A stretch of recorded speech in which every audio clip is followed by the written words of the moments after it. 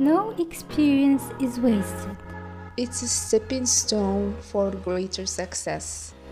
The journey of personal growth is a step-by-step process. Dedicate and commit yourself, and your effort will leave you speechless. Hello, my beautiful people, and welcome back to a new episode of the Stepping Stones podcast. And before we get into what the episode is about, I want to let you know that we didn't do episodes lately because we were on a vacation. We took the time and the opportunity to rest and recharge. I wanted to make a quick comment on it, and personally, I think we human beings are much likely to excel if we step back and take time to fill back our batteries.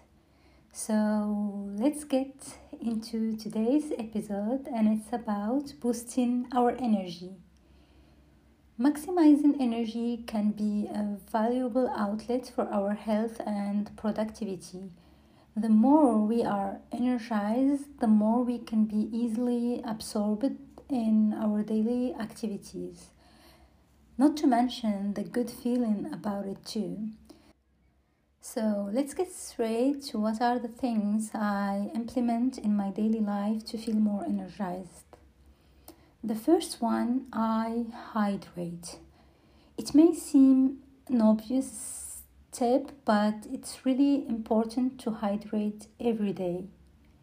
All the cells in our body need water to function properly, and it is the role of water to transport all the substances in the body like minerals, vitamins, and other nutrients. It also helps eliminate the toxins. So happy cells, happy you, and if you got a bottle of water near to you, it's the moment. If not, hit that pause button and go get one. The second one, I pay attention to what I eat and do my best to eat well. Eating well is itself a topic, but I'm going to be brief and tell you what I personally do.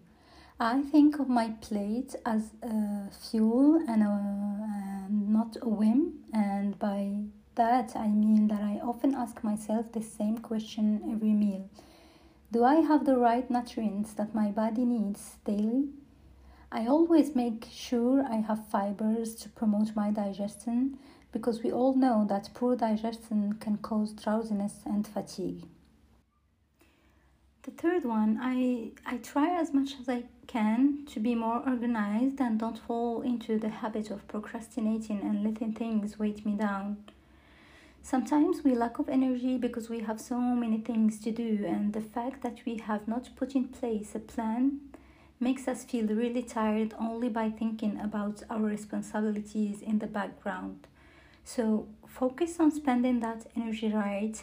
Don't overwhelm yourself by just thinking, and instead of that, try making a plan and stick to it. Next one, and the fourth one, I take breaks regularly during the day and also vacations.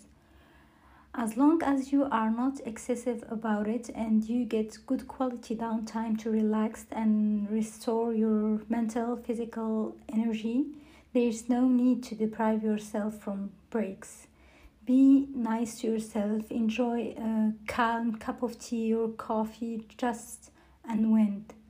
And you'll notice the change when you'll get back to your duties. The fifth one, I exercise. It is a known truth that incorporating an exercise routine can be beneficial to your body in so many ways, from controlling your weight to improving your mood, promoting better sleep, and boosting your energy. And I like to think of the body as a closed, interconnected system. When we work out in one or another way, all parts of our body will benefit from it. We will feel good, we will regain motivation and do well, and this will result in quickly noticing the impact on our energy level. The sixth and final one, I sleep well. And I think it's not for nothing that we spend roughly 1/3 of our lives sleeping. There is a point behind it. Sleep helps restore our bodies and clears our brains. The whole body is involved when we sleep. We should not expect to be more effective if we don't give our body the time it needs to do all the cleaning during a good quality night's sleep. So give your body those good sleep hours. We got to the end of this episode, my friends. Make sure you are dedicating time every day to treat well your body and create subtle shifts in your daily routine. And until next episode, keep working on a better version of yourself.